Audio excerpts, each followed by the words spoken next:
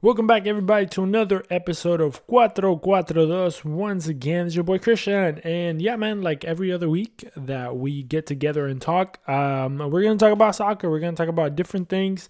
MLS, Premier League, Champions League, Europa League, and a bunch of other important news that happened, during this past week from Friday to Friday. So thank you again for coming back. Don't forget, you can find us at 442 on Instagram, 42 on Twitter, and you can also find us on the YouTube channel where we do watch-alongs, and we do like some other videos that we've been doing. So go follow us over there. Go give us a like, give us a subscribe, and also don't forget that we are part of the BayouCitySoccer.net family. So you can find all the information regarding your Houston teams there. Houston Dynamo, Houston Dash, and Houston Dynamo 2. So go check us out since I'm part of it. And we have some merch. So cop some merch if you haven't. It's pretty cool stuff. Pretty good material quality of stuff. So go check it out. But let's begin with, I think it's crazy because we live in an age where the news cycle is so fast and so quick, and it's like 24 hours where we learn something and then something else might pop up tomorrow, and whatever happened. And it's really big news when you look at the scope of things, when you look at stuff that happened. Like, for example, Barcelona has been they found that they were bribing basically referees for a span of 4 years, from like 2013 to 2017. And I mean, that's not a light thing to kind of like gloss over, or I don't know, talk over. Because if we got, let me look up Barcelona FSA on Wikipedia, and we can look at their titles. And I think once we go to the titles there, I think we're going to see a lot of titles between 2013 and 2017 in the local, like in the local realm type thing, right? So let me see if I can find on Wikipedia, obviously, the most trusted source for all your news. Where are the titles on this page? Let's see here. Kit suppliers, I don't care. Okay, so from 2013 to 2017, La Liga, they won 2012, 2013 La Liga, 2014, 2015 La Liga, 2015, 2016 La Liga, 2017, 2018 La Liga. So those are at least 3 to 4 titles there that, could have an asterisk on them. Then Copa del Rey, 2014, 2015, 2015, 2016, 2016, 2017, and 2017, 2018.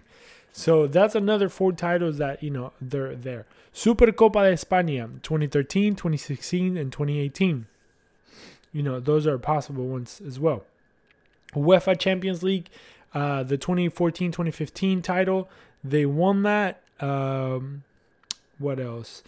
UEFA Super Cup, 2015.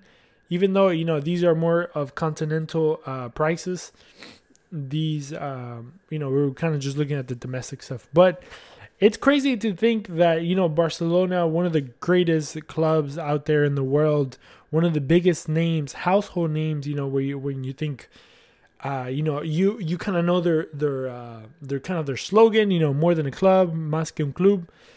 When you look, when their colors are basically famous and synonymous, the blue and red, the blue grana, are synonymous with Barcelona, the Catalan, Catalunya, like, all these stuff are so kind of connected to this Barcelona team.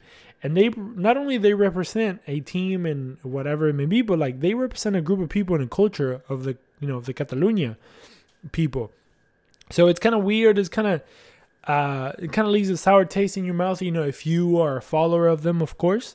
I mean, if you are Real Madrid people, I know I saw a lot of Real Madrid people basically saying, we knew it, frauds or whatever it may be. Me, myself, I could care less about Barcelona or Real Madrid in a way.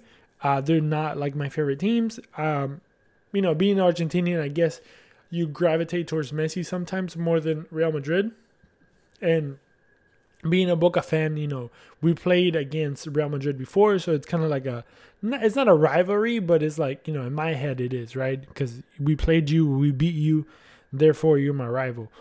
So it's just kind of one of those things that, you kind of like, you love the fight that they have between them, the whole Barcelona, Real Madrid, El Clásico and everything like that. But then when you kind of start seeing these weird things, because at one point in time, we saw the president of Real Madrid that right now is escaping my name. I want to say Infantino, but I know that's the FIFA president.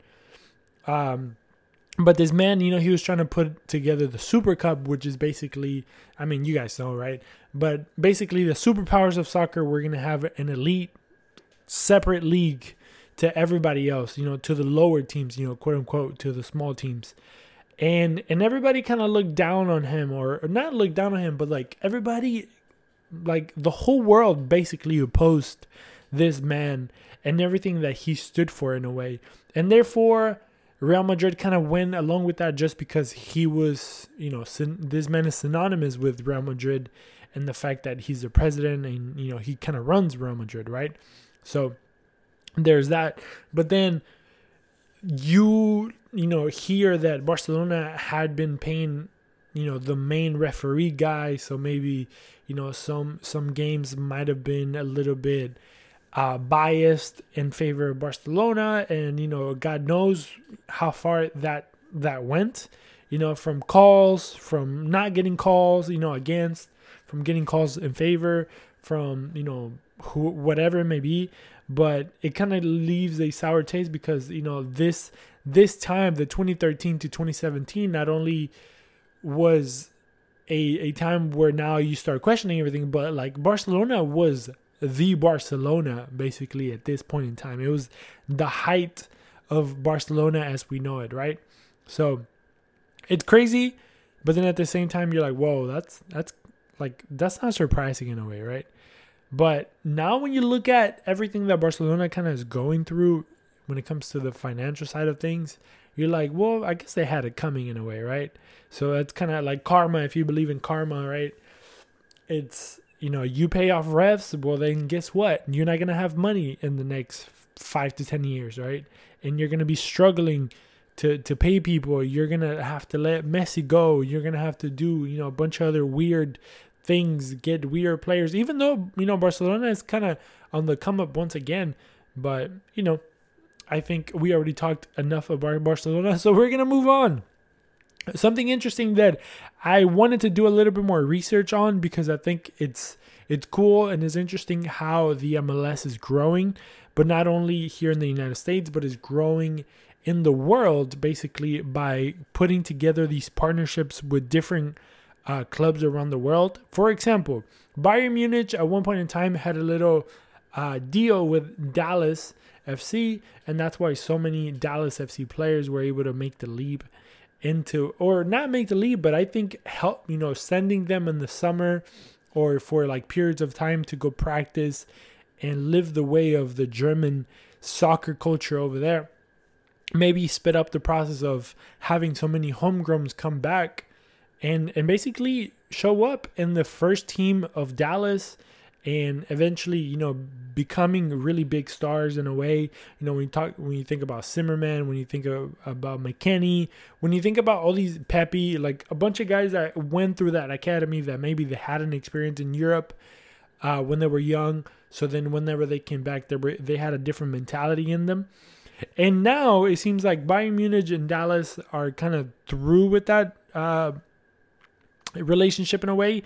And LAFC and Bayern Munich have now become partners in crime, basically, right? So these two great clubs, LAFC, the last champion of the MLS, Bayern Munich, the last champion of, the Bundesliga for like the past 15 years or something, like ridiculous like that, that seem to be unbeatable and unthronable in a way, have now come together and they have formed a new partnership that, in my opinion, it's one of the biggest partnerships in the MLS, period.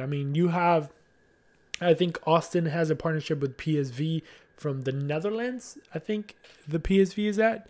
And it would be cool to see, and I'm sure, like New York City FC, they have partnerships with, under the City Group, which is Manchester City, a couple teams around the world and stuff like that. So it's a lot easier to move players around and kind of, if they need to grow, they can grow somewhere else. If they need to go to Europe, maybe you can take them to Girona, as they did with Tati Castellano, who maybe wasn't ready for Manchester City, but is ready for like a, of La Liga team, and maybe work his way up to City someday, hopefully, right, for him in his career. But with that being said, I think it's cool that these partnerships are being put together, that, the MLS is kind of doing something good, right, which is expanding their reach in a way to maybe the German market, and not only becoming a buying league, but also a selling league, which is very, very crucial in becoming one of the biggest, leagues in the world, if you may, right?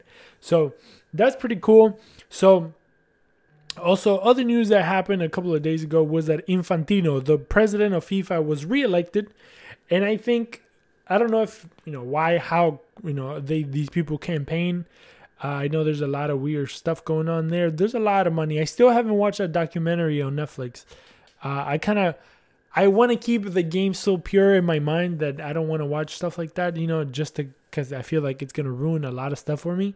But I know eventually I'm going to have to get around and watch it, right?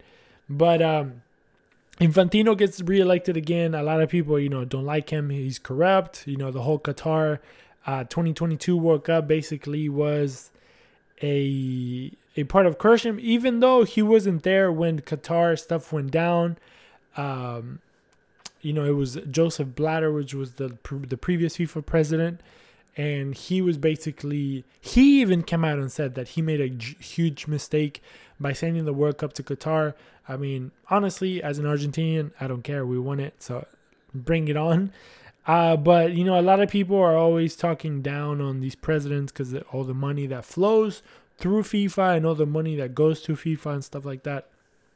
And sometimes, they make questionable decisions. Like, one of the decisions that I'm happy that they brought back was the whole... so I'm not against expanding the World Cup. I think it's... I've seen, arguments for both sides. But I am kind of like pro expanding the World Cup in a way, right? Just because it would give... I think I saw... Where was it? I forgot how many. I think it was like 100 and something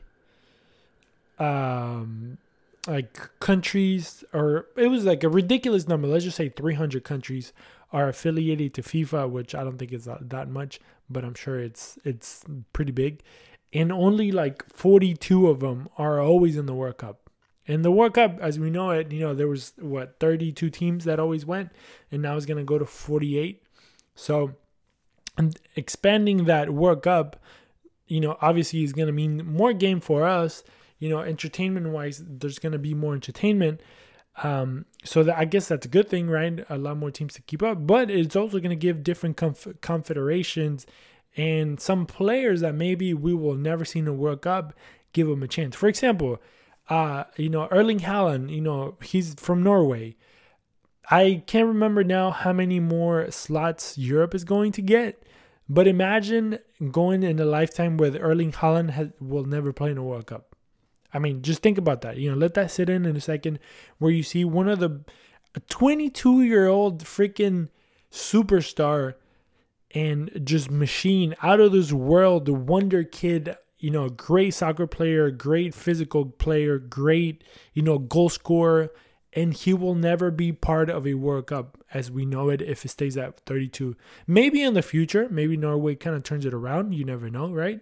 I mean, I don't think anybody had weird stuff happens. I don't think, a lot of people or any of us had Morocco going to, the, semifinal I think they went to. Like, that's crazy, right? That's just insane. So, there's always surprises. There's always crazy things going on in the World Cup, but having those players like that, or having Mohamed Salah with Egypt not being able to go, because they lose that game to go, that playoff game to go in, or Peru, who hasn't had a World Cup in a minute, Also, the same thing. They lost in the repechaje. They lost in that playoff match and was left with another 4 years. And they looked pretty. I'm not saying they looked the strongest, but I mean they had a decent team. And a lot of those players maybe won't even get to 2026. And now, they're expanding the World Cup, which in my personal opinion is going to make it a little bit better. It's obviously going to be a lot more interesting because, logistics and everything like that. This country is so big that it's kind of weird that we're hosting it, but at the same time, I'm so glad, right? Because I live here. But it's cool that they divided it into like regions, right? Into like the West, Central, and East in a way. And also they decided to go back to groups of 4. So one of the things that they had mentioned was that they were going to have 48 teams and they were going to have a gazillion groups of 3, which, we just I don't know. It just made no sense because so many, literally a whole alphabet of groups we were going to have.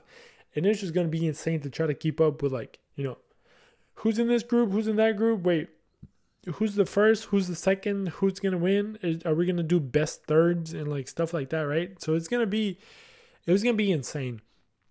This one, so going back to groups of 4 is going to make it a lot easier to digest in a way, even though it's just a 1-team difference. It's going to shorten the groups by a lot, and it's just gonna make it easier to kind of keep track. And it's just it's gonna have that same structure that the World Cup kind of modern football has always had, which is the 4-team groups, and the first 2 kind of go through, and then you just go to a round of 32, obviously because there's more teams, and then just kind of play it off as you're there. So very interesting, very cool that they did that, and I'm kind of glad, honestly. So with that being said, I think these are all the news that we had. So let me just jump into Champions League real quick, and let's just talk some results. And then there was also a draw. So the draw is going to be interesting as well. That happened earlier today on a Friday. And a lot of really good matchups, honestly. And but first of all, I want to see. Give me some matches. That's what I want to talk about, because there were some blowouts. There were some murders going on, and some just straight up massacres. So Thursday, March 7th, Benfica beat Club Brugge 5-1. Chelsea beat Borussia Dortmund 2-0. So Chelsea moves on. Benfica moves on, obviously. Bayern Munich, I don't know if it's a surprise or not, but they went at home and they won 2-0. Therefore, PSG, Paris Saint-Germain, another year, another Champions League that goes by, and they get, they don't even get close to sniffing that title. Tottenham, Milan, they tied up at 0. Milan had won 1-0 in the first game. Therefore, Milan goes through with the aggregate. Then Man City, who was tied 1-1 with RB Leipzig. They were like, yeah, RB Leipzig, you come into Manchester, you think you're going to win? Let me put 7 on you. And then, like I was saying, imagine having Haaland, this kid, Erling Haaland, score 5 goals in one Champions League game. That's insane. And then not being able to see him in a World Cup. That's crazy. And the kid is 22. Ridiculous. Porto, Inter, they're also tied at 0. Inter had won the first game. Therefore, Inter goes through 1-0. Real Madrid beat again Liverpool 1-0. First game was, 5-2 that it ended. So Real Madrid had a comfortable lead. And then Napoli, who a lot of people say that is the best team in the world right now. Napoli beat Frankfurt 3-0, aggregate 5-0. Bro, have you guys seen those videos of people just destroying the crap out of Napoli, all those Frankfurt people? That's insane. That's crazy. Talk about ultras and talk about, barra bravas and crazy stuff like that. Those dudes are insane. But we got quarterfinals. Really good matchups. Really good. There's going to be an all-Italian matchup. And then we have some different ones here. But Real Madrid will be taking on Chelsea. That's going to be a really, really good game. Because Chelsea, as we know it, they are not doing too hot right now in this in the Premier League. So this is kind of like the only thing that they have going in a way to try and compete for something, for some type of title. I mean, it's a Champions League title. It's pretty big. I'd rather win a Champions League title than a Premier League title, So, Arsenal, you can keep it, right? Basically, right? Even though they lost. We'll talk about that in a minute. But Real Madrid is going to take on Chelsea. Benfica is going to take on Inter de Milan. Man City is going to go against Bayern Munich. So a machine against another machine there. And then AC Milan is going against Napoli. One of the Italian matchups on that one. That one's going to be really cool, really interesting. So that's going to be that. And then let me tell you what's going to go basically in semifinals. So semifinals is going to be obviously the winner of AC Milan Napoli against the winner of Benfica Inter. So we could have an all Milan semifinal in there, and then we have Man City against Man City or Bayern Munich going against Real Madrid or Chelsea. So possibly we could also have a Chelsea Man City, an all English semifinal there as well. So it's gonna be interesting to see on that, and I don't think we have dates yet, but I'm sure they're gonna come through soon. Jumping on to the Europa League. I should have probably pulled these up earlier, huh? It's okay. That's another great week of matchups. A lot of I think some surprises. And then some of them, not so much surprises, right? But let me go here. Round of 16. So Fenerbahce, Fenerbahce wins 1-0, but Sevilla had won 2-0 in the first game. Therefore, Sevilla wins. Juventus, 2-0 against Freiburg. They go through. Manchester United, who had won their first game 4-1, beat Real Betis 1-0, so they go through comfortably. Feyenoord beats very comfortable 7-1. They go against Shakhtar Donetsk. Union SG beats 3-0 Union Berlin, so the battle of the unions there. So Union SG goes through in a 6-3 global or overall. Ferencváros loses 2-0 to Leverkusen. Leverkusen goes through. Arsenal, Sporting CP from Portugal.